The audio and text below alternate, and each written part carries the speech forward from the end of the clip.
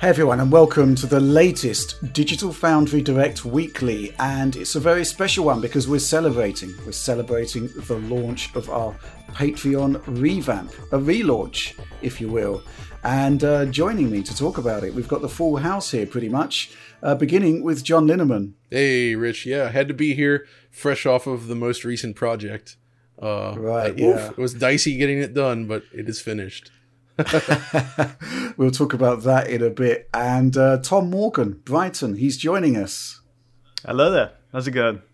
Absolutely fantastic. And he's got a lot to share about the game that we just can't stop talking about, the new Cyberpunk 2077. But we'll talk about that a bit later. And finally, last but certainly not least, the man of the hour. Oh, thank you. The man who helped to put the new Metro Exodus on the radar via a frankly phenomenal video. It's Alex Battaglia.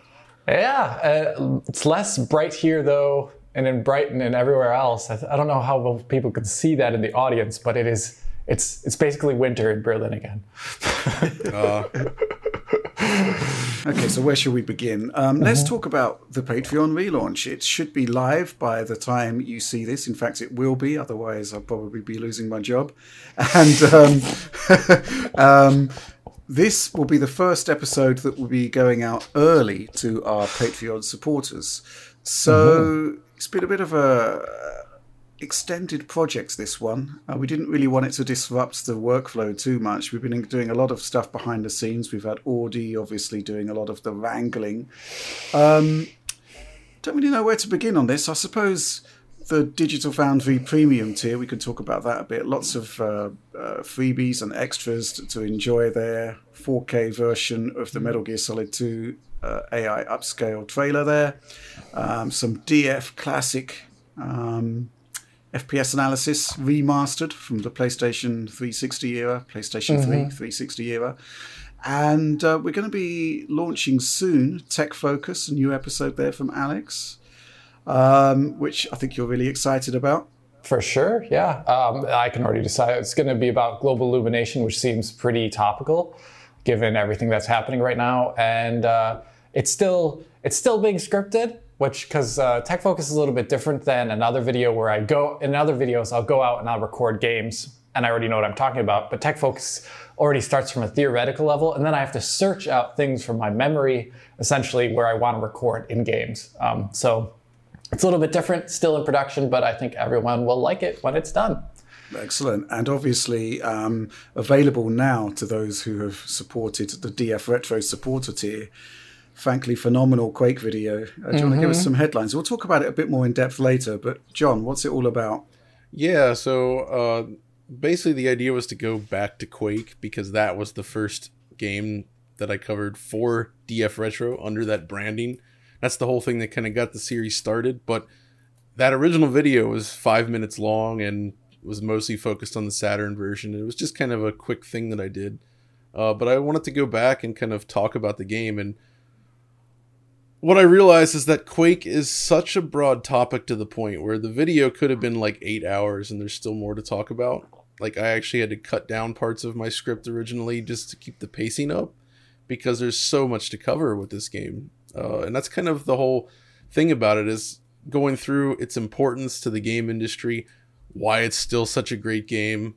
But really exciting is really testing it across a wide range of hardware, including the Rendition Verite, which finally wanted to get some good footage out there of V-Quake, because that's the MS-DOS only accelerated version of Quake for that specific graphics card. And it looks completely different from every other conversion or source port, I guess, of Quake. It's different than GeoQuake and everything that came after, and it's really interesting to look at. Brilliant. Well, we're going to be talking more about the Patreon relaunch a bit later on in the video. But suffice to say, all of this kind of tentpole content is available now for our supporters at the appropriate tiers. But I think the thing to stress is that that's going to be time limited. So there is going to be the opportunity for everybody to see it at some point. Oh, yeah, of course. Let's talk about the biggest news story of the week, I think. And it was actually an honor for us to break it, which was Metro Exodus Enhanced Edition. So, wow, this is pretty incredible, right, Alex? Yeah, it's, I mean, I do preface it in the video, and the video's title does describe it, but it's essentially the first time we're looking at a game, specifically on PC as well, where it requires ray tracing hardware, acceleration, because they kind of went back into that original game from 2019, ripped out all of the rasterized faked lighting to emulate bounce lighting, and then drove it all now through ray tracing. And they expanded on the ray tracing with a lot of features like ray traced emissives, ray traced reflections, ray traced bounce lighting with infinite bounces and things like that from every single light source that cast shadows. So it's really big. And I think it just represents kind of like another milestone on this eventual road towards ray tracing being embraced by every single sector of the kind of video game graphics industry. I think that, Alex, that's the most impressive thing to me is, and this is what's interesting, is the fact that they went back and basically re-arted the game specifically for this. This is sort of demonstrates the potential for fully ray traced games that do not have a fallback for classic rasterization. And it's a dramatic difference. I mean, obviously they've improved their tech, but the original 2019 version, as you covered, that was just a single bounce for the I guess sun and moon. Yeah, the sun and moon, and then I guess the add-on had more direct lights as well. But this one, it's like having infinite bounce from every light source like that. That's incredible. It's a really, really big deal, and I was kind of the privileged aspect of it, other than breaking out into an exclusive video describing it, doing the usual analysis, even critique. I mean, obviously when we're given an exclusive, it's a privilege and we don't want to be kind of jerks about it. So we do obviously still inject critique into it. There's like a section of the video that's saying like, okay, so it's real-time ray tracing. It can't just be a magic bullet. What are the catches? And then I go through all the catches and things like that.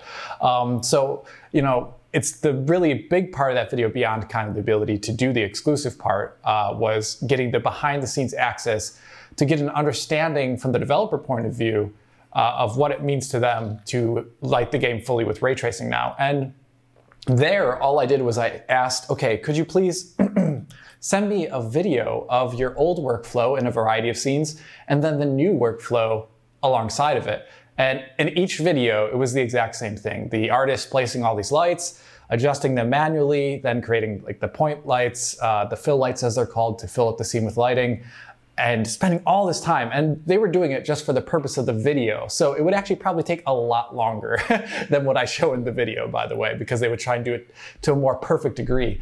And the ray tracing difference there for them, from the artist, the lighting artist perspective, is essentially not having any of these fill lights at all, making sure the lights are marked up so that they're actually counted as a part of ray tracing, and then essentially clicking a button that makes sure that they're enabled in the ray tracing view of the game. And that's really about it. And that's huge. It's not only, like John was saying, we're seeing reaping the benefits of a game fully lit by ray tracing and seeing what it looks like visually, but for the developer artist perspective, this is saving them tons of time while also giving them kind of like this systemic, environment where lighting makes sense with a lot less guessing.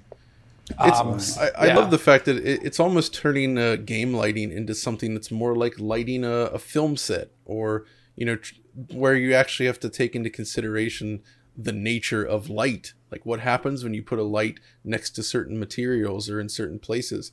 The way that might traditionally behave in a game is not the way light really works, and this comes much closer to actually simulating real light, which is this is why I think it's going to be really fascinating to see, because we're basically moving towards leaving a lot of those tricks behind and just relying on like an actual simulation now.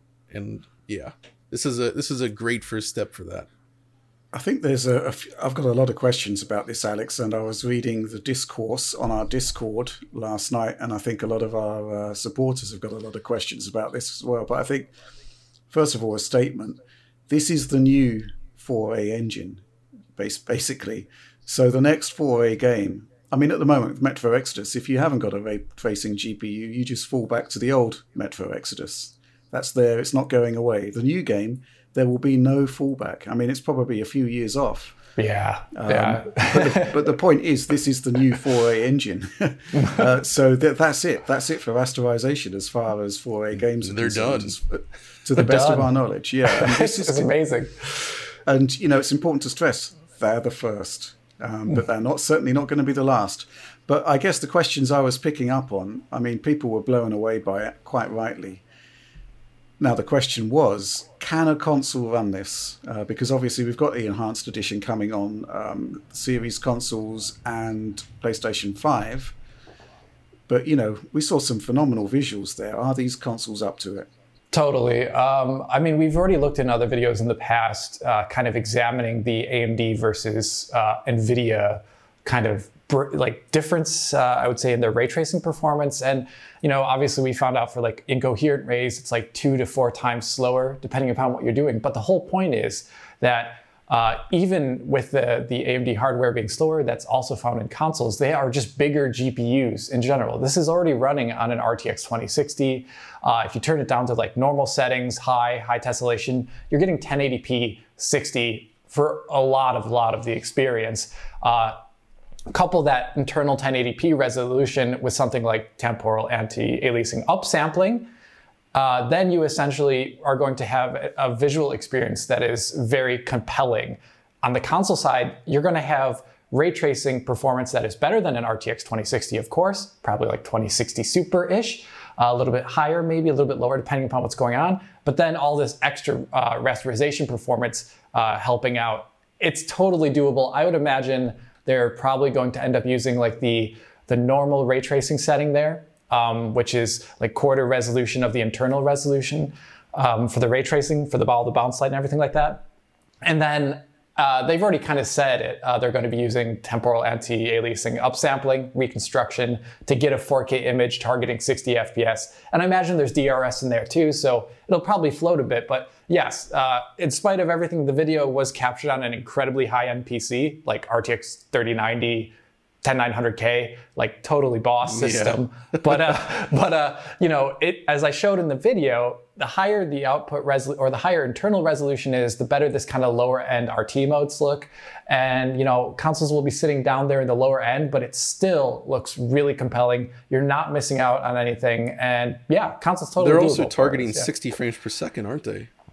Yeah, that's the interesting part. So there's a lot to talk about there because some of the environments in the game are way heavier than the others. Yeah. So if you go on I showed it once in the video on the taiga map, which is this outdoor section with all these kind of trees and things like that. There's indoor sections of the taiga map where you're in these little huts, and light can go inside the hut and then go outside again through tiny little openings. This is terrible for ray tracing hardware, by the way. It's the worst thing you can do. And there, the GPU utilization skyrockets. The 3090 is baking inside the PC. I really do wonder how the dynamic resolution will cope on something like a console game in something like that instance. If it will start dropping really, really low.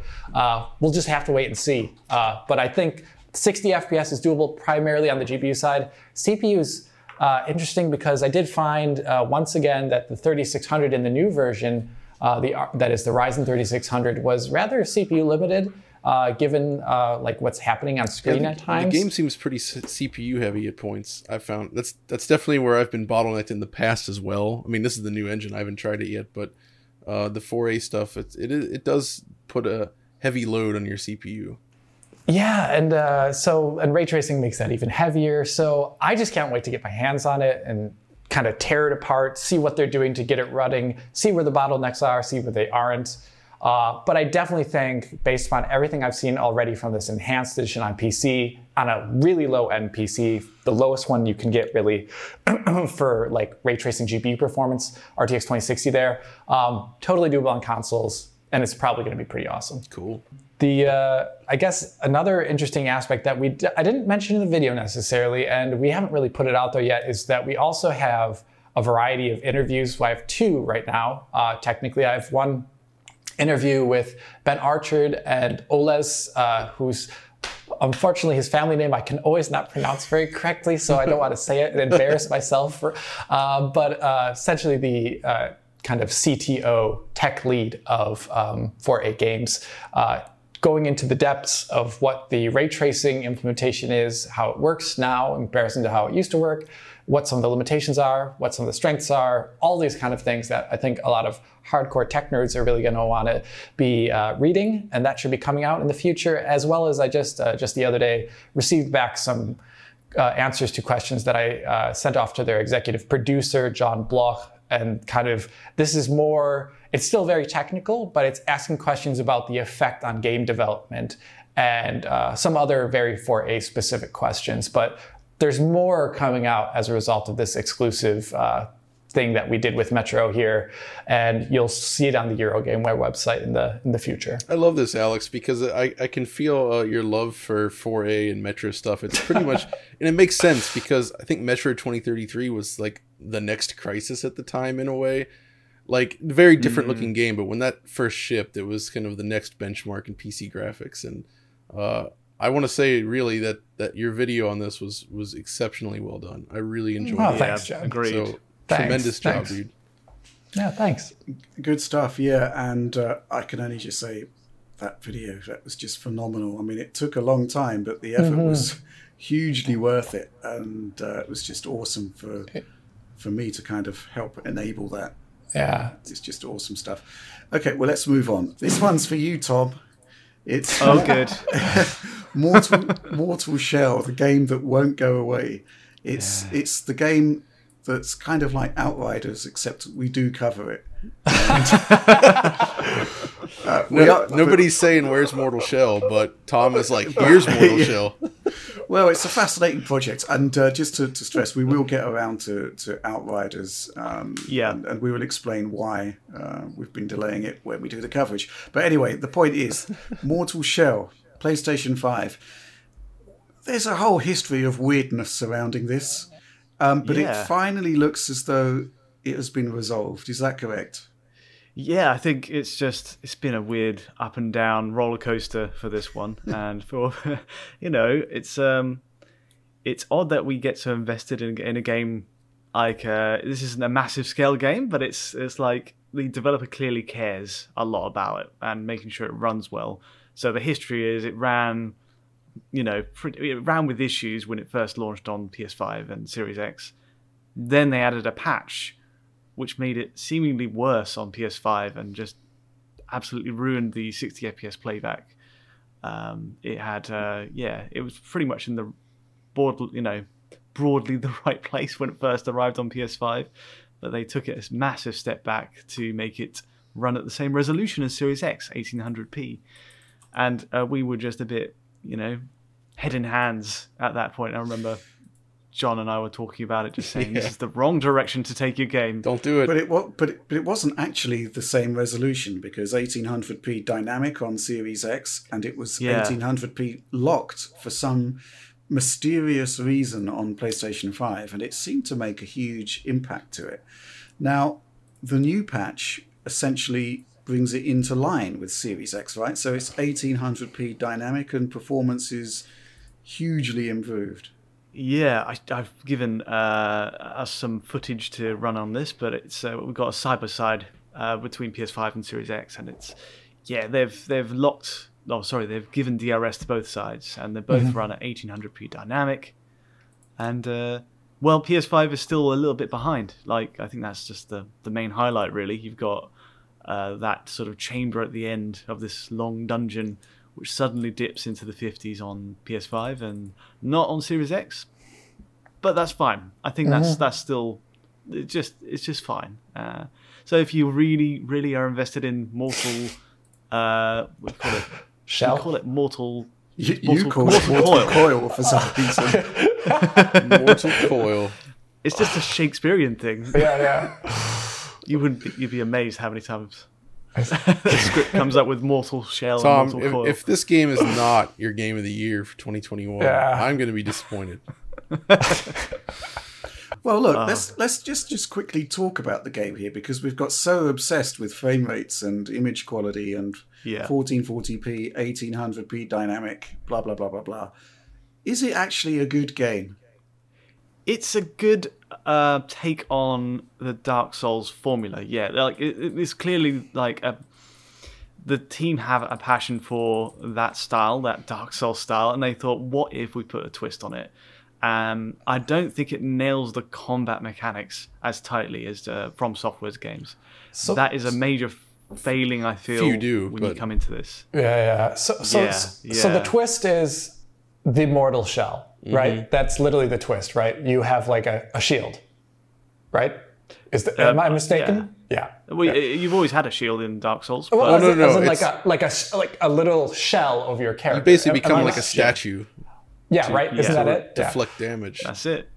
Yeah. Okay. And a good timed use of it at any point during a move, you can then avoid damage and then carry on with your attack. Okay. Right. So it's a neat idea, and there's a lot of stuff in there which kind of just plays with, varies on the formula Dark Souls laid out. Items, they slowly drip feed you health once you use them, and there's still a great air of mystery to it. The aesthetic is slightly more gothic, and I think people might get a kick out of that. It's a good sort of visual design. I was actually kind of impressed with it. I have to admit, you had me captured for that one video, and it's a cool game. It has a bit of a learning curve for sure with that mortal shell system, but I see the appeal. Yeah. Yeah, weirdly, the nearest touchstone I can think of in terms of the visual aesthetic is remember that Monty Python sketch with the knights who say "knee." Yeah, oh yes, it's like that forest. Who could forget the black forests, the misty forests, and the tall helmets. And it's exactly. Bring me a shrubbery. I hope they make a special appearance somewhere in there. They probably do. But this is phenomenal. Except for they are no longer the knights who say knee, so we have to keep that in mind. I think another interesting thing about Mortal Shell is, and it probably won't ever be covered now just due to what's happening. There's a lot of stuff that we also have to cover in the next period alongside doing Tech Focus and things like that, is the PC version of Mortal Shell is being updated, if it hasn't already, to have DLSS and ray tracing, and that's a very small team. And the only reason why that's possible is because, UE4 at this point in time, Unreal Engine 4 supports DLSS and ray tracing features very easily, just like plug-in kind of style. So it probably looks good, probably looks even better than what you can find on console, but I don't know if I'll ever even be able to check that out. Who knows? Well, look, Mortal Shell is quickly becoming the game of DF Direct Weekly. Oh, gosh. You've got to keep the momentum going, Alex. Yeah, that's You're going to have to talk about it on here. So maybe the people must load it up, give it a go. Tell us about the ray tracing. Okay. And just keep that momentum rolling. We need to know more. Nier Replicant. Yes. Yes. So I haven't actually had time to take a look at this myself yet. We were going to cover it, but then the code came in late. Not sure whether we will cover it, but I'm looking at the docket here, and under notes it says played and super good, which sounds like John Lineman has something to say about it. Yes. Nier Replicant version 1.22474487139. I started. Well said. I started playing it this week. It's really interesting thus far. So first of all, I've played a lot of these games going back, the Yoko Taro games going back to the original Dragoon or whatever it was called in the West, I guess. Drakengard, that's right. Yeah, from Kavia. Yeah. And I do have and played the original Nier back on PlayStation 3, and it's really cool. But I felt that mechanically Nier Automata, by seeking out the help from Platinum Games, that made a huge difference in terms of the action. Well, Nier Replicant is basically a remake of the 2010, I think it was, version, the original PS3 and 360 game, but it feels so much more polished and just nice to play somehow. It's basically it doesn't look like a next gen game necessarily, and it's not. It's a last gen game with backwards compatibility on the new machines, but it's been updated to run at full 60 frames per second, higher resolution. They seem to have implemented the GI solution from Nier Automata. Maybe I actually don't know if it's the same engine though, but because that was the Platinum engine. But it does they actually use this really well. There's a lot of this high contrast scenery with like light pouring in and striking the stone, the sand, and other materials, and sort of bouncing around in a way that looks really cool. Because just like the original, the art style is very monochromatic. That's kind of part of the look. But this new pass on the lighting is really awesome. And I also love the run cycle in this game. I enjoyed Dad Nier, by the way. They switched the characters around, because in the original Japanese version, you had one protagonist, the brother, and in the US version, or in the Western version, you actually played as the father. And it was like, this time it's I guess everybody, it's been centralized. But there's something about the run cycle. This is something that really sticks out to me, where just the connection with there's this kinetic energy towards running around the world that feels so good. And it really made me realize just how important it is to get those nuts and bolts right. I love the way it feels.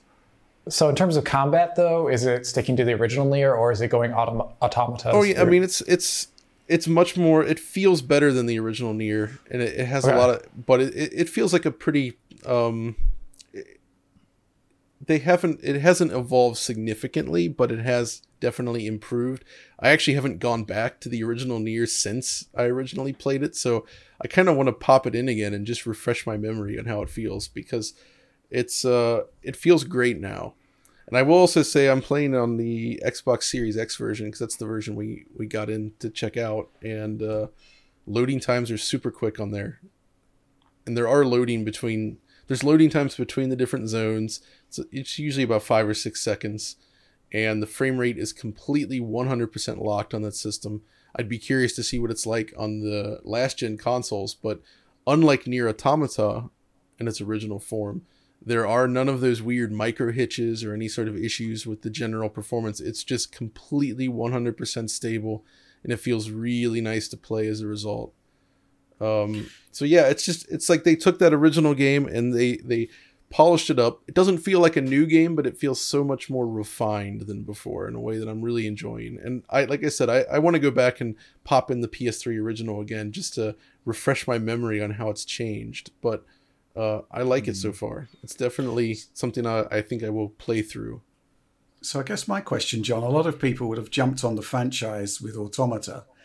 If they played that, enjoyed it, do you think they're going to enjoy playing the original game with this remaster? Definitely. Or is it just very different? Oh no, it's they share a lot of elements. I think that what's interesting about the original Nier, though, is that it kind of it plays with expectations in an interesting way, and this is what made it impactful in the day, where like the first however many hours you play the game, it feels very rote in a way. You're kind of running around, you're doing some fetch quests, and you're thinking this is just kind of a standard RPG-ish thing, but then it turns everything on its head, and it really goes in some interesting directions. And obviously Automata built upon those elements, but I think if you enjoyed that game, it's definitely worth going back to experience this one, because it's been polished up so nicely now, and the story stuff is fantastic as usual, so definitely recommend it. Well, let's move on, and we're going to be talking about GameStack. We discussed it in part last week, and there's a couple of presentations that you want to pick up on, I think, Alex. Yeah, I guess the first one I want to mention is the direct storage on PC. These are all, by the way, I do recommend if you're interested in them. There's the Microsoft Game Developer GameStack YouTube channel. These are all really easily accessible, and I will only give essentially short summaries of like what's interesting from the gamer perspective on them. And if you're actually more interested, please do watch the actually original videos. But the direct storage on PC presentation was very interesting because it gave a higher level understanding of what direct storage means for PC. Direct storage is essentially as a part of the Xbox Velocity architecture. It's a remake of the Windows I/O or storage kind of software stack. Something we definitely needed. Yeah, it's really old at this point in time. Yeah. I mean, it's for legacy reasons. And that has problems for taking advantage of what SSDs can do, as in like you don't just need like serialized grabs off of a hard disk platter with an SSD. You can grab multiple files really quickly with instant access at once on an SSD. And the Windows I/O storage stack really can't take advantage of this. So it's about first that software side, making sure that like multiple parallelized, device reads can be done really quickly. And then also the kind of decompression aspect of it is very different on PC, because on PC you have system memory, you have video memory, and to essentially get things off the hard disk into video memory requires a kind of trip into system memory and then like a kind of response from the CPU to get things from system memory then onto the GPU. It's a roundabout thing, and that's just the way PCs have been built and worked for ages. It has its advantages and its disadvantages, but this is kind of about getting rid of the middleman situation where the kind of CPU is dominating the ability for the GPU to grab things off of the hard drive. So it has essentially now a trip where it goes from the hard drive and shuffles into system memory, but then shuffles immediately into VRAM. And this is essentially giving the console-like experience of grabbing things from the hard drive into VRAM now. Another part of this, to make it more worthwhile, is not just grabbing things from the hard drive, but also grabbing them in a compressed state, not like compressed textures, but like a compression shell or block around all this data, much like you would see on like Kraken or BC Pack on the Microsoft side, and then decompressing that into the GPU to multiply the kind of essential bandwidth that you're getting so you could have like larger textures or more data, or just use less bandwidth while doing that. The way it works on the console side for both PlayStation 5 and Xbox Series X and S is there's a hardware decompression block where they kind of, to save essentially cycles on the GPU or CPU, make a custom little unit that is really small, and all it does is decompress stuff in very specific formats. On this PC side, GPUs and motherboards and CPUs don't have this because they're kind of generalized designs. So Microsoft has written a OpenCL, or essentially GPU compute decompressor that works on the GPU. So the GPU takes a little bit of its power and uses that for decompressing data off the disk as it goes and flies through system RAM into VRAM. And this is pretty awesome. It's taking advantage of the kind of like the open nature of PC hardware. It's pretty hard to expect developers to already have like hardware decompression units on GPUs or something like that. And it won't take up a lot of GPU time, and it saves a ton of CPU time, which is really great. And the interesting thing about this model that Microsoft's developing, and it still is going to be advancing in the future, there's a couple hints in this presentation that they're looking at a way of getting even rid of the aspect of the slight little moment when it enters system RAM. They're looking at kind of working around that in the future, and also the OpenCL kind of decompression software they've written that runs on the GPU. It's mappable to hardware in the future. So should NVIDIA, Intel, or AMD want to include hardware decompression units on their GPUs, this OpenCL thing would just map to it rather perfectly. So it's a lot of info. It's still semi-early stages. I think developer previews for it start in the summer of 2021, so a couple months from now. But it'll be a pretty big change in this hardware kind of space on PC, and will give us those sweet, access times and load times that we want to see to take advantage of the hardware. Because right now, if you have a 7 gigabytes per second SSD on PC, well, it's not doing too much actually. Yeah, fair enough. Oh, and did you cover off the sample of feedback streaming presentation? Sorry, I'm just talking so much. Sample of feedback streaming. This is another thing. This applies both to Xbox and PC again. It's supported on NVIDIA's Turing and Ampere and above, as well as RDNA 2. And this is essentially the ability for the graphics card in its shaders to have a better understanding of which parts of a texture need to be loaded into the scene.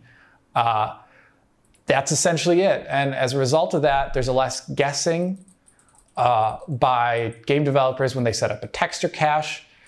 And it rolls in and out in real time. So it's always constantly rolling in new textures. And then shortly thereafter, there's this like buffer period where it rolls them back out again as it realizes that it doesn't need them, like older ones. The reason why this is such a good thing is because even though you may have like, let's say something like a 2.5 gigabytes per second NVMe drive, instead of just always constantly using that and filling it with textures that are not necessarily even viewed on screen, this is a big deal. This happens actually really often in games. It's only filling them with what they need. So you can have much, much higher resolution textures and not have to worry about going over budget. And actually, you're decreasing the budget by quite a lot. The numbers they were showing off for a very simple test scene with, I would say, not even the most intense kind of materials you could probably have were just great. And it'll only be better when it's in the hands of real developers. And I guess from the console comparison perspective, sampler feedback streaming, this kind of multiplier for hardware texture memory, is interesting because Xbox Series X, of course, as we know, or Xbox Series S has like a smaller bandwidth on its SSD speed in comparison to the PlayStation 5. Well, it doesn't actually need to be a big disadvantage with something like sampler feedback streaming in place because it's not going to be wasting, I would say, precious bandwidth cycling in new textures that it may not even be displaying anyway. So it's just really cool tech. And the only problem with it is that it requires developer pickup, which is another part of this presentation is essentially Microsoft trying to pitch to developers, please take advantage of these great software things we're giving to you. And so it will have a pickup time. It's not something that just the hardware does by itself. It needs developers to code against it. And as a result of that, it may take a little bit before we see it in games. I think we're going to see it immediately, though, in something like Halo Infinite or any of the Microsoft titles. Yeah. Yeah, I think on a general level, Microsoft have got a bit of a challenge on their hands because obviously there are hardware features that Series X has that PlayStation 5 doesn't have. And PlayStation 5, if we assume that that's kind of like the baseline, almost like the critical mass of the market, why should developers embrace these features if they're not going to get any return from them from the PlayStation 5? So it's a bit of a challenge for Microsoft to evangelize that and to get take-up, I think. And it's the same with the other features that the Series X has. Right, Alex, you've done a lot of talking, but I'm going to give you a break. Tom, you've been looking at Genshin Impact, PlayStation 5. Tell us more. It's an interesting one. We've kind of missed this since it released late last year. We sort of saw it as a free-to-play game, very anime-focused, and it was on PS4 and Pro, and we had so much more pertinent things to get to, I guess, at that time. So they've released a proper PlayStation 5 app for it this week, and it gave us a good reason to just jump back in and see what exactly this game is about. It's from developer MuHoYo, and it's very much free to play, and yeah, it's Unity based in terms of the engine, which I think I don't know. My impression of the engine so far is it's certainly got issues. If it's not handled, properly sometimes, like with frame rates. If there's certainly some difficult cases, especially when it comes to Switch conversions or with Unity. But I did have hope going into this one because PS4 and Pro run at 30 FPS as the target, but they just didn't do it. No, it wasn't smooth at all. I was kind of shocked at the performance, to be honest. Yeah, given the game's visuals. Yeah, same. And then the other surprise was they did add a soft backwards compatibility, backcompat Lite to the game for PS5 till this week to give it 60 FPS, and it was just like still quite a bad idea. It just didn't do 60. It was like between numbers, but so this PS5 proper update brings in full 4K support, better textures, better loading times, and a few other bits and pieces. But I can say, like, without spoiling too much of the video, like, it's the frame rate side of things is just woeful. I was just like, the further I get into that game, the more I realize how bad this is. Even in the native PS5 version, it's still that bad. Even in the native PS5 version, it was so bad. I literally, you know how you sometimes can boot up the wrong version of the game because of the way the PS5 front end is structured. You can just start it and you're like, oh, actually I'm in PS4. Let's go back out and swap to the PS5 app. No, I was just in the PS5 app. It's just, I couldn't believe it. But yeah, it's an interesting game. Very, very sort of charming. It's got that anime aesthetic, which it's a bit Marmite, I guess, depending on where you fall on that. But well, I guess my question for you, Tom, is if it's still got the Backcompat Plus support on PS4, should you use the PS4 version of the app, or should you use the PS5 one? So this is something I'm digging into. I don't know the answer. Something I'm going to find out today. But there is a case for that because of the enhancements they gave PS5. It could be very interesting. So I'll find out today, and we'll see in the final analysis. Which, Okay, good stuff. Well, let's move on. Alex, you're back. Sorry. It's okay. I want to talk about this anyway. I'm going to demand more words from you. And we're going to be talking about Returnal, Housemarque's PlayStation 5 debut. Fascinating release. Tell us more. Yeah, I guess it's a little different because this is a console exclusive title on PlayStation 5, so it's not something I'd usually cover. But John and Tom indisposed for a variety of reasons, and I'm covering it. And it turns out to be just a surprisingly delightful game. From a tech perspective, it's very interesting because it's UE4, and Housemarque usually in the past, other than their kind of multiplayer game they made most recently, was always custom tech. Yep. But they throw in their own little stylistic design into this tech here with it using a lot of particle effects, where I do wonder if they're using the standard particle system of UE4, and I almost think they're not at this point in time, given how extensive it is. So it is very interesting visually. The game design is also top tier. It does, I would say, it's a lot more interesting than most AAA titles for me, because it's telling its story through its gameplay, and it does it very well. And it's just generally good fun. It's a little hard though, so it's not necessarily for everyone. But as a part of this, it's also an interesting data point for the future of when we talk about image quality, because I know a lot of people will probably have seen the video by the time this comes out to our non-Patreon backers or just to the general audience, and they'll have seen that when doing pixel counting and looking at the image quality of the game, it does suffer. It is kind of advertised as, I believe, dynamic 4K, and it is obviously outputting a real 4K image in the aspect that it is actually 4K pixels, but the internal resolution is being upsampled through reconstruction, looks to actually be 1080p. And obviously, this is interesting just from my perspective, as we can have a 1080p DLSS image being upsampled to 4K, and it looks really, really good. But if you take normal TAAU, like what Unreal Engine 4 has, and you do that same thing, it's less successful. So there are there are enough visual artifacts in the game due to this being a thing. But in the end, people are going to probably be focusing a lot on that, which is a little bit of a shame. It's a shame, but I think we discussed in that video is that Housemarque made all the right decisions here. It's a beautiful 60 frames per second game with unbelievable amount of particles on screen and just this gorgeous art direction. It's very Prometheus inspired, but with a lot of other elements as well. Like, I was really kind of stunned by how it looks in motion, to the point where, that image quality issue, I don't really think it's a huge issue when you're just playing the game.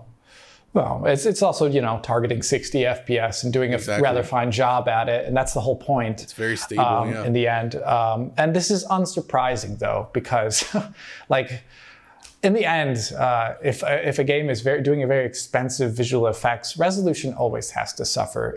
There's no free lunch. Either you're paying it in hardware, or you're paying it in pixels, or you're paying it in frame rate. So they're doing a lot of crazy stuff with the particles, and apparently this one's a little bit harder to put my finger on. The PlayStation 4 or PlayStation blog did mention ray trace lighting in the game. I can't find really direct evidence for it. It can be something like RTAO. It could also technically be something like RTX GI, which, to describe that really quickly, it's essentially like the game already uses like what typical rasterized probe lighting for its global illumination, but then ray tracing is done at a fixed level, and it just makes sure that the probes are not leaking light everywhere. It could be doing that too, but that's like a level of ray tracing that is not very user visible. So if a game's already doing expensive things like that, this resolution setup makes quite a bit of sense on a hardware like the PlayStation 5. Other than that, it's just a wonderful game, little to no loading, and just quality. Yeah, this could be one of the best things Housemarque's ever done in the end. And I really hope that this does well for them, because you can really feel a lot of love poured into this project. It's also interesting that it comes from Finland, like Remedy. So you play this, you play Control, and you're like, what's going on over there?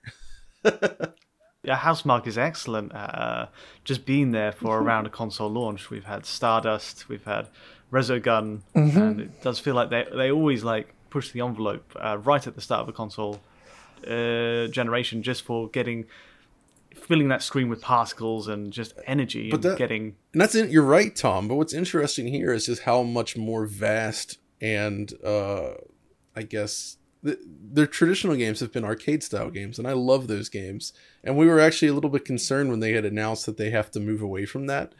But what they've done here is create something that still offers some of what they had delivered previously with their arcade style games, but offers it in a very different package. And it's very it's interesting. I mean, it's a roguelike, but it feels much more persistent, handcrafted. It does feel more persistent. It's not just like you're redoing the same thing all the time. And the way they integrate those elements into the storytelling is also really, really creative and cool.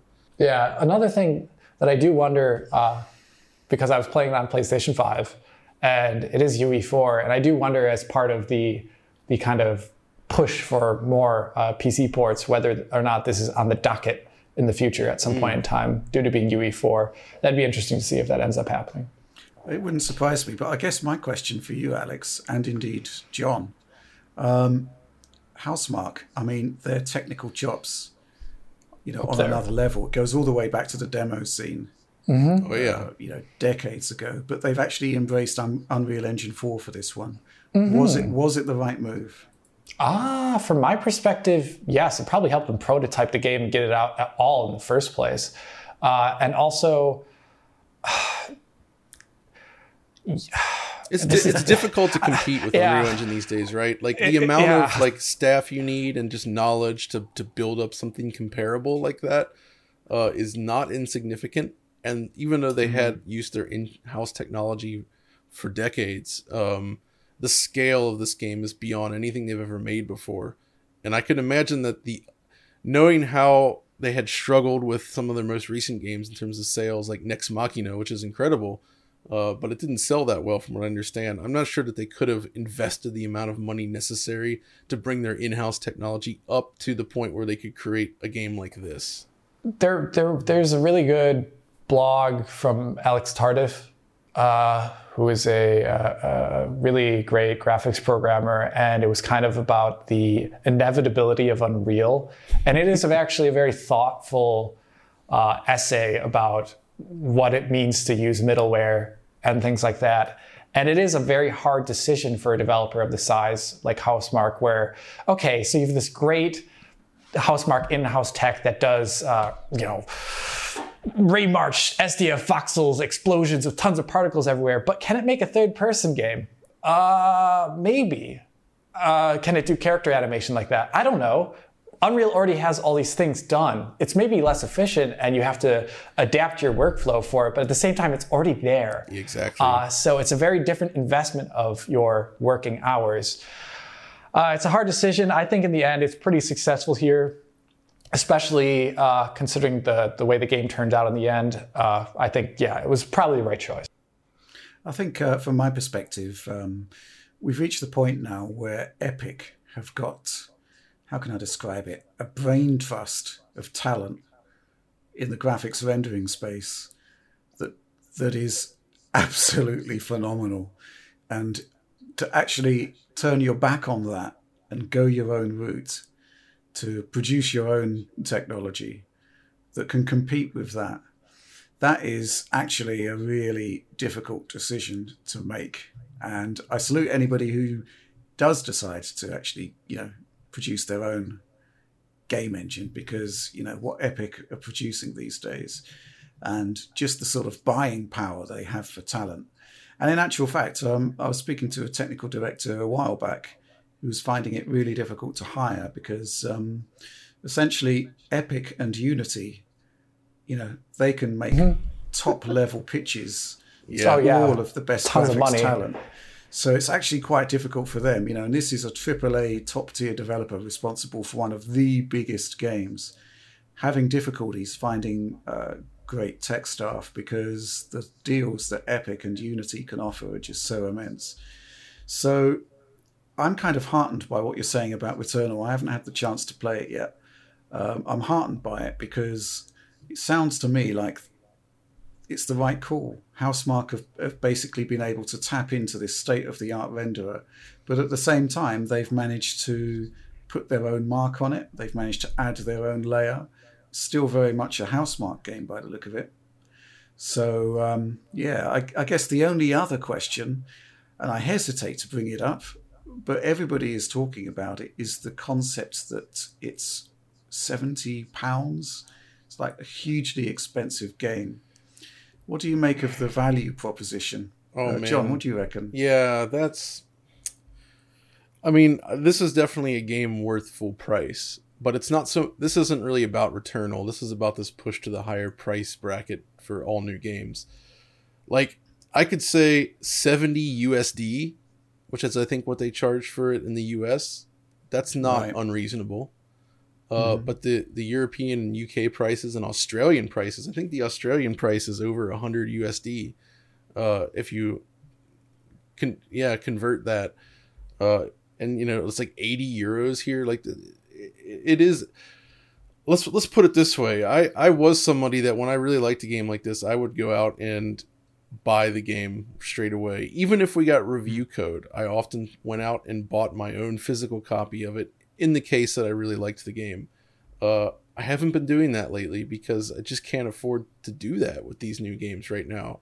I will eventually add them to my collection, no doubt, when the price drops, but these new releases are just too darn expensive right now. I think and I fear that this could create problems as well, because the biggest games will continue to get those sales no matter what.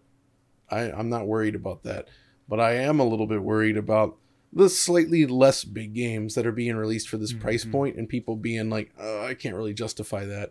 And then they end up selling worse than they might have at a lower price point. So it's really difficult to say how this is going to go for them. I mean, we've seen expensive stuff before, like the N64 era. New games then, due in part to the cartridge cost, they were pretty much like at this price level. That's kind of what you were paying for a lot of those new games at the time. Turok. But nobody. So I mean, I get it. Budgets are going up. It's an expensive time, but it's almost like got to read the room, like with what's been going on in the world lately and everything, and the state of things. And I don't know. It feels like the wrong time for this increase. And my fear is that this is going to drive the success of services, which I want them. I want there to be physical game releases still, but it is starting to get too expensive. And then you have all these services coming out, and it's just like, is this going to be the nail in the coffin? I'm a little bit worried about that. So in your theoretical scenario where you're not worried about like large, massive AAA Call of Duties releasing games at plus 70 euros or 80, but then if that level of price is still used for like the AA or single A or whatever developer like Housemarque here, that they'll see their sales pushed lower due to the fact that they're competing with these large titles. And also people are just going to be apprehensive about giving out so much money. That's where you did say like it does make you worried about games service offerings as a competitor. My gosh, English. But Games Pass in this scenario is actually would be really good for something like Returnal in the aspect that it would give them a steady, hopefully, depending upon the way the model works. Let me clarify that. Input. It is good that these services allow more people to experience games. I'm not denying that. I just don't want this to kill the retail market as well. For sure. That's my only concern. But you're right. For this game, it is concerning, something like Returnal, because it is so unique and different. I hope the takeaway, if it doesn't meet sales expectation, isn't, I guess we can't do weird and different things. We better make open world game 21. It's, by the way, really different than most of Sony's offering in the past couple of years. Yeah, it's really good. This really feels cool. like classic PlayStation to me in a way that I hope we see more of, but I don't know. So I hope it succeeds for them. Absolutely, and it kind of comes hot on the heels of our discussion last week or the week before, where we were talking about Sony seemingly doubling down on their franchises, their existing franchises, and not experimenting on titles. So this game succeeding is, I think, weirdly important to the console in a way, and to the future of PlayStation. Not to put too much on their shoulders, but games like this, they really need to do well, and I hope it does. In this case, I will actually shell out for a copy straight away, because I do want to support this game. But a lot of the other big stuff coming up, I can wait. Okay, so let's move on to, I guess, our final section. We're going to be talking about Patreon Q&A. It's been a really successful part of the Digital Foundry Supporter Program. Get some fantastic questions coming in. I love this part. And the first question from Oliver Mackenzie, which I guess is aimed at me, about 10 years ago. Wow, we're going back here.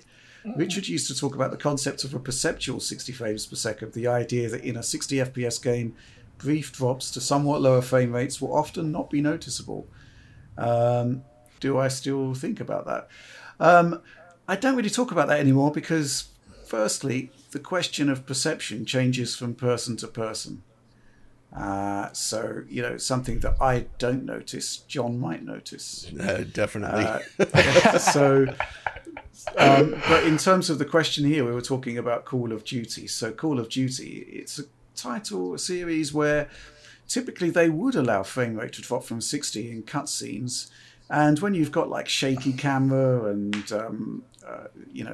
cutscenes and stuff, the drops are less noticeable, and they are probably not going to be picked up on by most people. But at the same time, you can have, and this is kind of like the classic example where I think it was Mario Kart on the Wii U, which ran at 59 frames per second. And we picked that up at the time. Once you see it, you can't unsee it because of the nature of the content, always in motion, a lot of lateral left-right motion. So this is actually something where,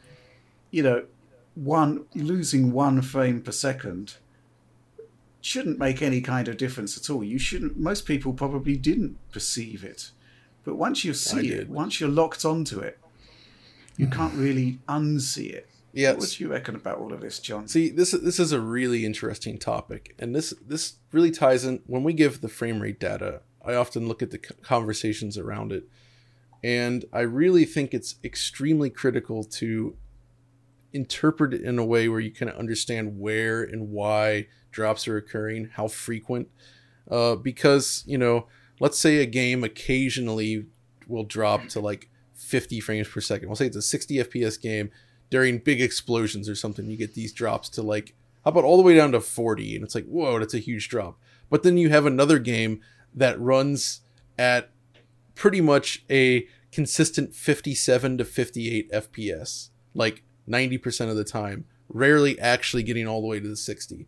The game that drops all the way to 40, but is usually 60, is going to look infinitely better to my eyes. And so people would look at the graph, they'll take a screenshot of the lowest part, and they'll say, look how bad this is. And then this other one they'll show that's like averaging 57 all the time. This one's way better. But in reality, that's not the case. And that's just an example of how important it is to understand the context around frame rate. But the thing is, though, is as Richard said, this is something, the perception of frame rate is going to vary from person to person. I'm really possibly overly sensitive to it, but it's how frequent it occurs and in what the context that it occurs in that really matters. Like you said, that 59 FPS thing in Mario Kart 8 on the Wii, that drove me nuts. I hated it. It looked awful. I hate it too, man. It's just this terrible. constant tick that feels wrong. Or, you play like a 2D platform game and you're getting these weird like things, and this also gets into the whole incorrect frame pacing thing where you're actually hitting 30 FPS all the time, but the frame persistence is off.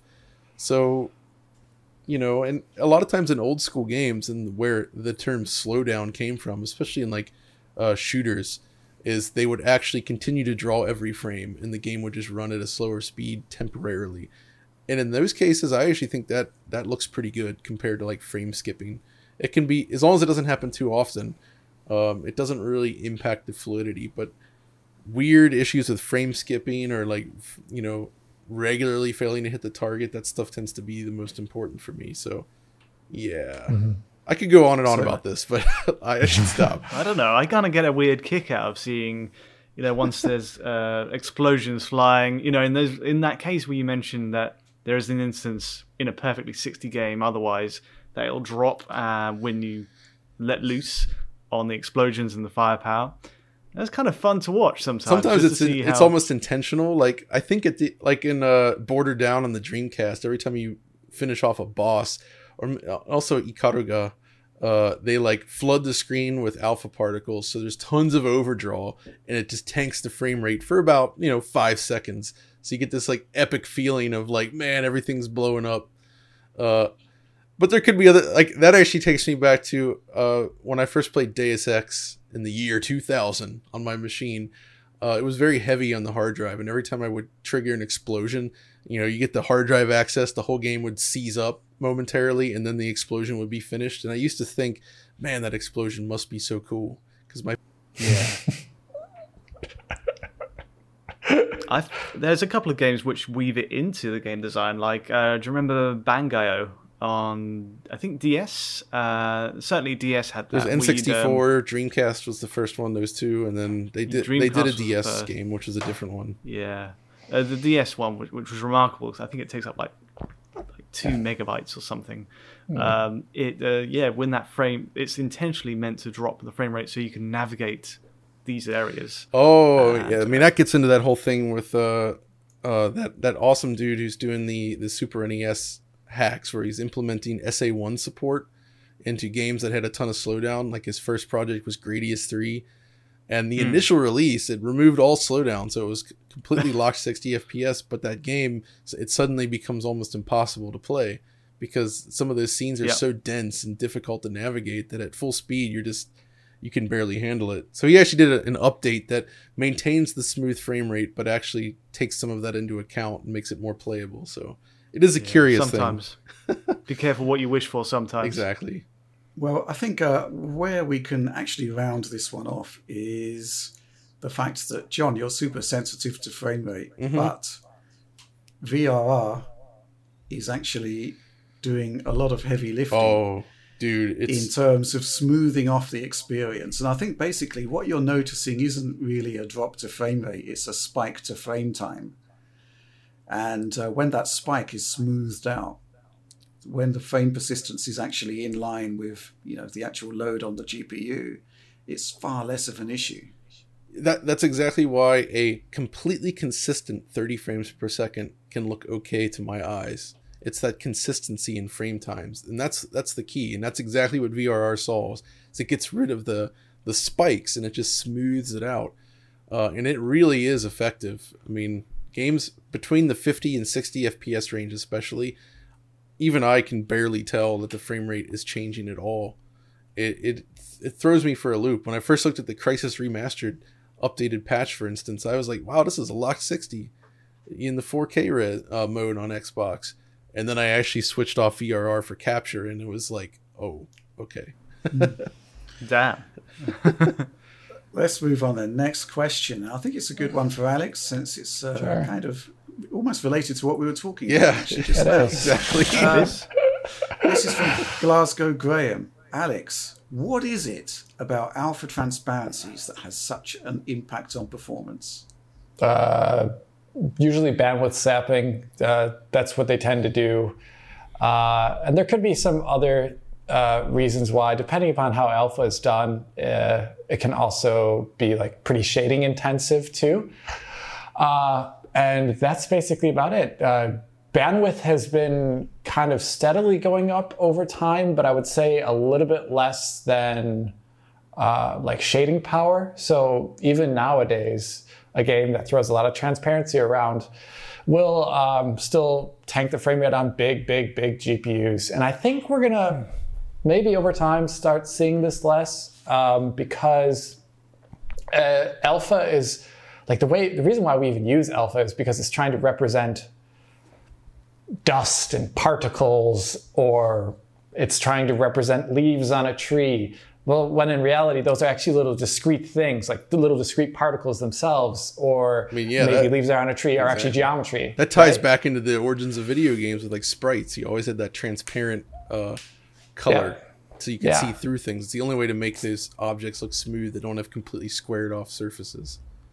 Exactly, like that cyan color that they would usually use. And I think we'll be seeing a little bit less transparency overdraw, frame rate death explosions in games over time as we start moving over to non-alpha transparency-based effects work for certain things.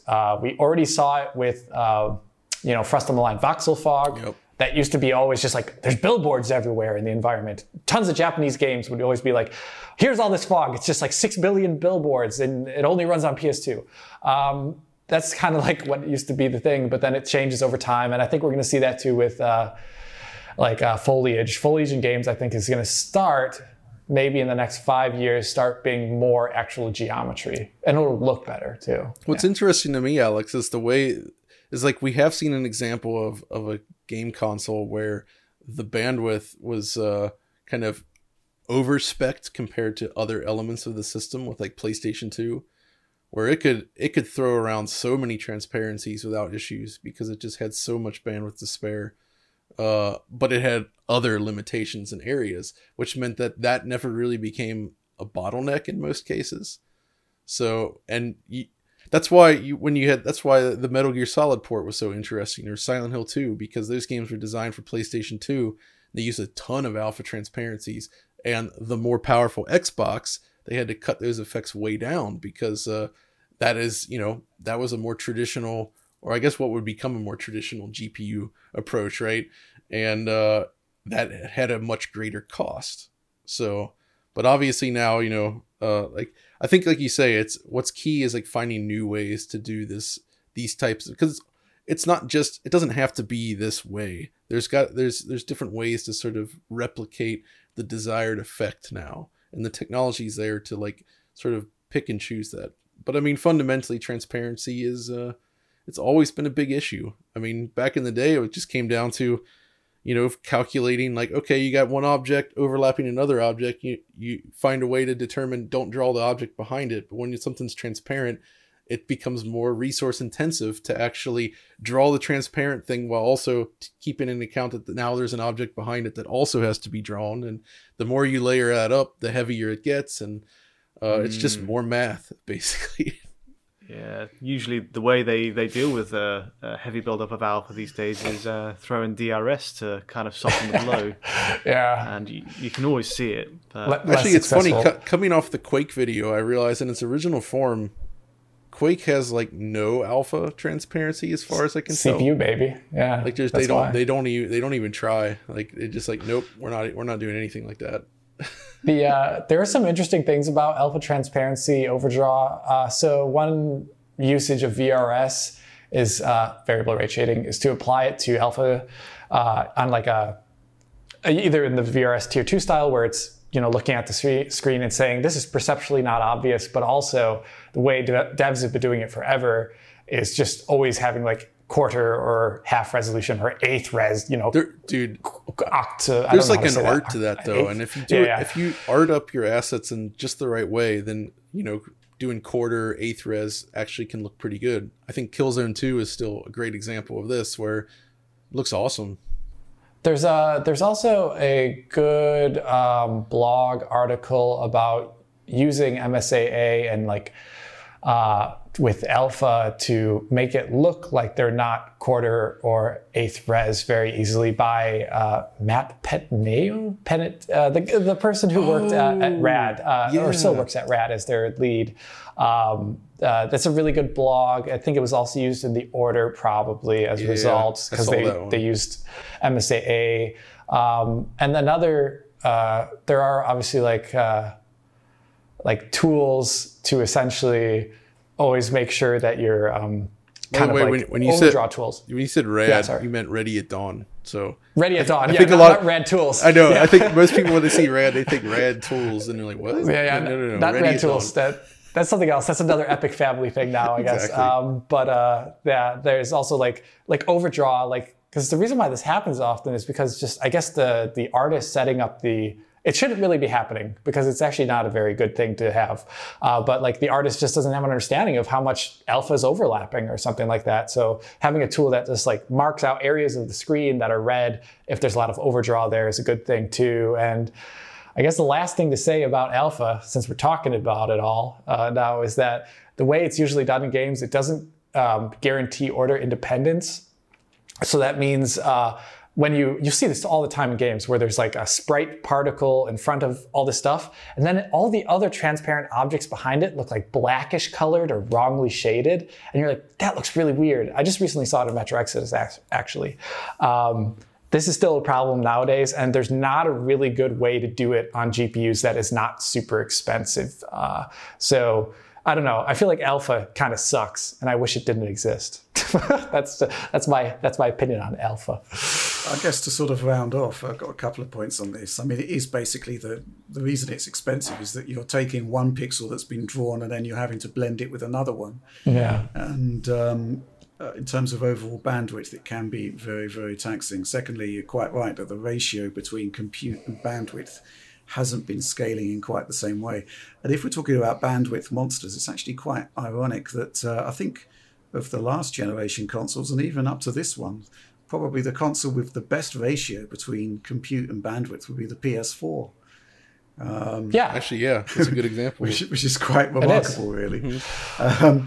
But yeah, I think we'll close up that one. But yeah, I just hope that there have been some quite sort of bludgeoning ways to reduce that effect. So in the PlayStation 3 era, we saw stuff like quarter resolution transparencies. We still see it now, I guess. And also, even top tier developers were turning explosions into opaque orange puffs, which don't really work particularly well. So I'm going to be interested to see how developers attack this one going forward. Actually, it's interesting. The PS4 being as balanced as it is fascinating because the PS2 was a fill rate monster, but then the PS3 came along and, well, it was kind of the opposite. What is that one Japanese dev who was mentioning Silent Hill's remaster on PlayStation 3 being like, I heard the PlayStation 3 was really terrible with transparency. What was that? There was some talk from I know Yamauchi from about Gran Turismo, where he was like on PS2 they did a lot of full screen effects for like heat haze, and they were able to run the replays at 60 and have no issues like doing tons of transparency. And then suddenly on the PS3, that stuff absolutely murdered performance. And I think it gave him a really difficult time with that game. It's kind of funny. You go back to Gran Turismo on PS3 and the car models are like so pristine, but then they intersect with any of the smoke and it's just like, it looks like 320 by 240. It's amazing. Yeah. Okay, well, let's move on. Next question.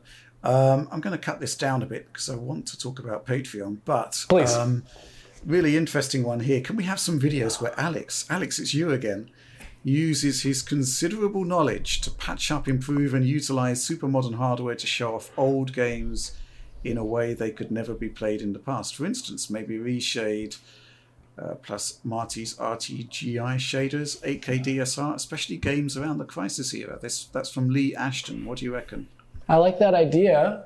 It's almost the opposite of what we've been doing, where we go back and look at the computer from that era, playing it kind of semi-poorly, usually. Yeah. I do like that idea a lot. The only thing is, I don't know how many people would be super interested in it on the normal YouTube channel, but in terms of Patreon stuff, that's a pretty great idea, actually. Yeah.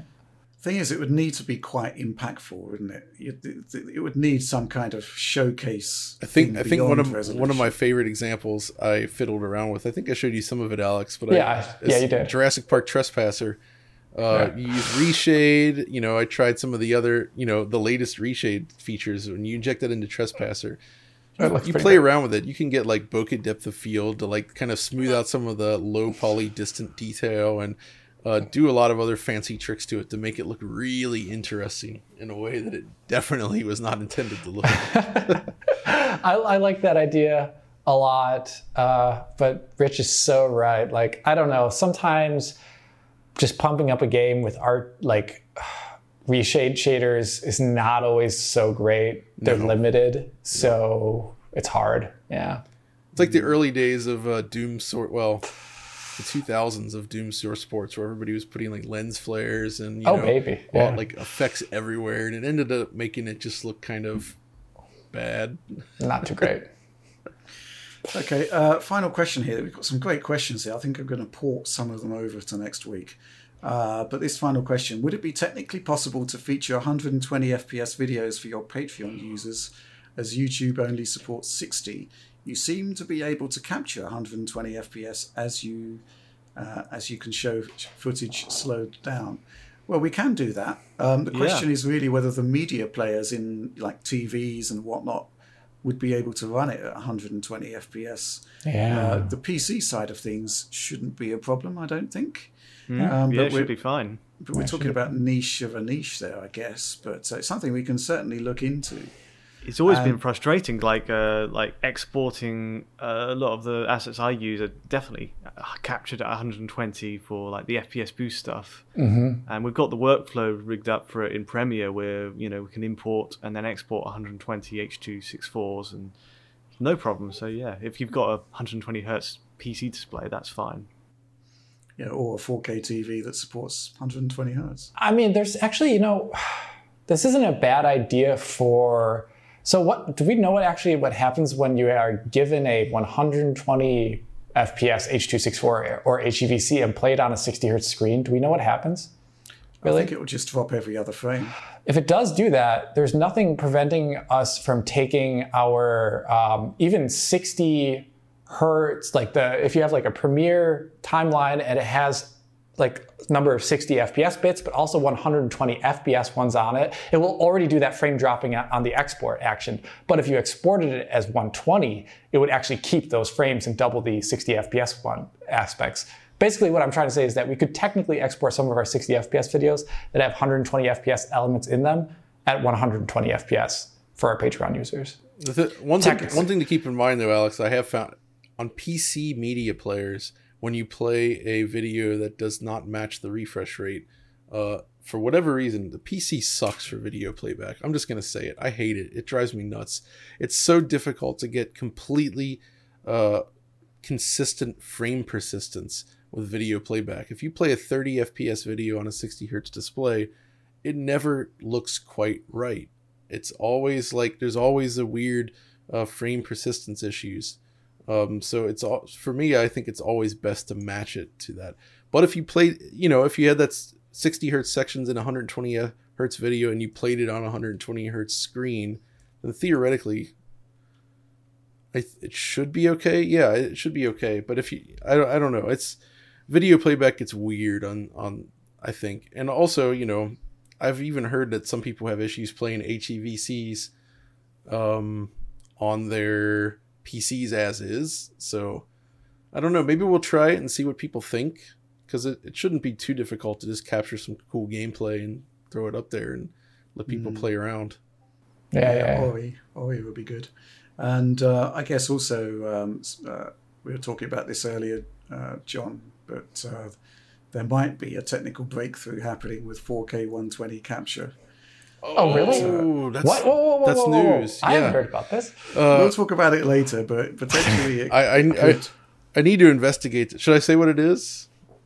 No, let's see Okay. whether we can actually deliver something first before we tease it too much. All right. Yeah. But gosh. but it's quite ironic, really, that most of the 120 hertz modes out there, you could actually get a perfectly good result by capturing at 1440p 120, which you can do with the Ava Media cards. But we'll circle back to that. In fact, how many 4K 120 games are there? There's Ori, obviously. Actual 4K. That's it, really. No, there's got to be It's probably going to be some simpler ones. What about the Tourist? That is, yeah. Yeah, that's a good one. Stuff like that, I think, is what we have. There's not going to be many, I don't think. Hitting 120 hertz is difficult. Yeah, so I want to round off by talking about Patreon because we're filming this on the day that we're relaunching, where we have no idea how this is going to be received. That's right. But I think we've kind of tried to do this the right way. First of all, if you're watching Digital Foundry normally, you don't have the funds to support us at all, or you can't go beyond our $5 tier. Everything crucial that you need to see, you will be seeing on the channel. There might be a bit of time delay to it, but I'm hugely. I haven't seen it quite yet, but I want to see John's Quake DF Retro. If you support DF Retro, if you invest in that, you'll get to see it earlier, but otherwise you'll get to see it a bit further on down the road. But from my perspective, we've got a video going out today which explains my thinking about the whole thing, which is that it is about trying to rebalance things a little bit.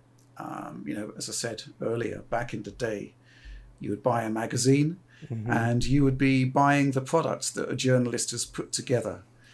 And the quality of journalism since the magazine era, I'd say, has gone up by an order of magnitude. The amount of effort that has to go into making a video, you need to do everything that, you need to be proficient at everything you needed to be proficient at to do a magazine article. But in addition to being a great writer, you've got to be a great editor. You've got to be a great, almost like a cinematographer in a way, in terms of, making games look good and exciting and stuff like that. And it's something that we're giving away for free. And that's absolutely fine. That's the model, that's kind of the arena we've entered. But we are on YouTube, where we know nothing about the platform, where, we've seen it with a couple of channels in the past. Their views have halved overnight. They don't know why. Their income would have been slashed. It's kind of like, we just don't have any kind of control over the platform. We do the best that we can. But, this whole concept of supporting the team is, if you can, it's of crucial importance. And it goes for any of the creators, really, that are out there that you are really invested in, not just Digital Foundry. But, we have tried to produce something which is aimed at the super hardcore with the premium tier. So you'll be seeing some of the experiments I've been doing behind the scenes. This will all eventually appear as content once the research is complete. Some of the image quality analysis stuff that we're doing in the background, we can share that. But, there's no point sharing it when we publicly when we don't have a final product. But the process, we can share that. That's going to be interesting. John sent me the challenge, I've talked about it in the past, of AI upscaling the Metal Gear Solid 2 E3 2000 trailer. You'll be able to see that if you subscribe, and you'll be able to see the processes that I went through there. And awesome idea from our Patreon supporters on the Discord, which was, I was just idly talking about the archive that we've got. Oh yeah. And the kind of stuff that I've got going back to the year 2010. So we've got the Final Fantasy 13 assets. This face-off that I did back in the day that was like gigantic for the time. That data has been sitting on a 500 gigabyte SATA hard drive for 11 years now. And basically two takeaways from that. First of all, watching those 720p assets on a modern display, it's hideous.